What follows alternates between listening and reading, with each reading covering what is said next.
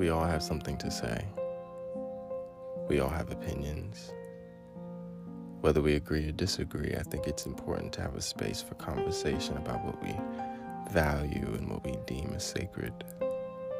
Meanwhile, figuring out if we're willing to change. Perhaps there's something we've missed, something we didn't want to acknowledge, and if so, how do we evolve? Ego is about taking everything that we do value, everything we do hold sacred, and possibly discovering something new.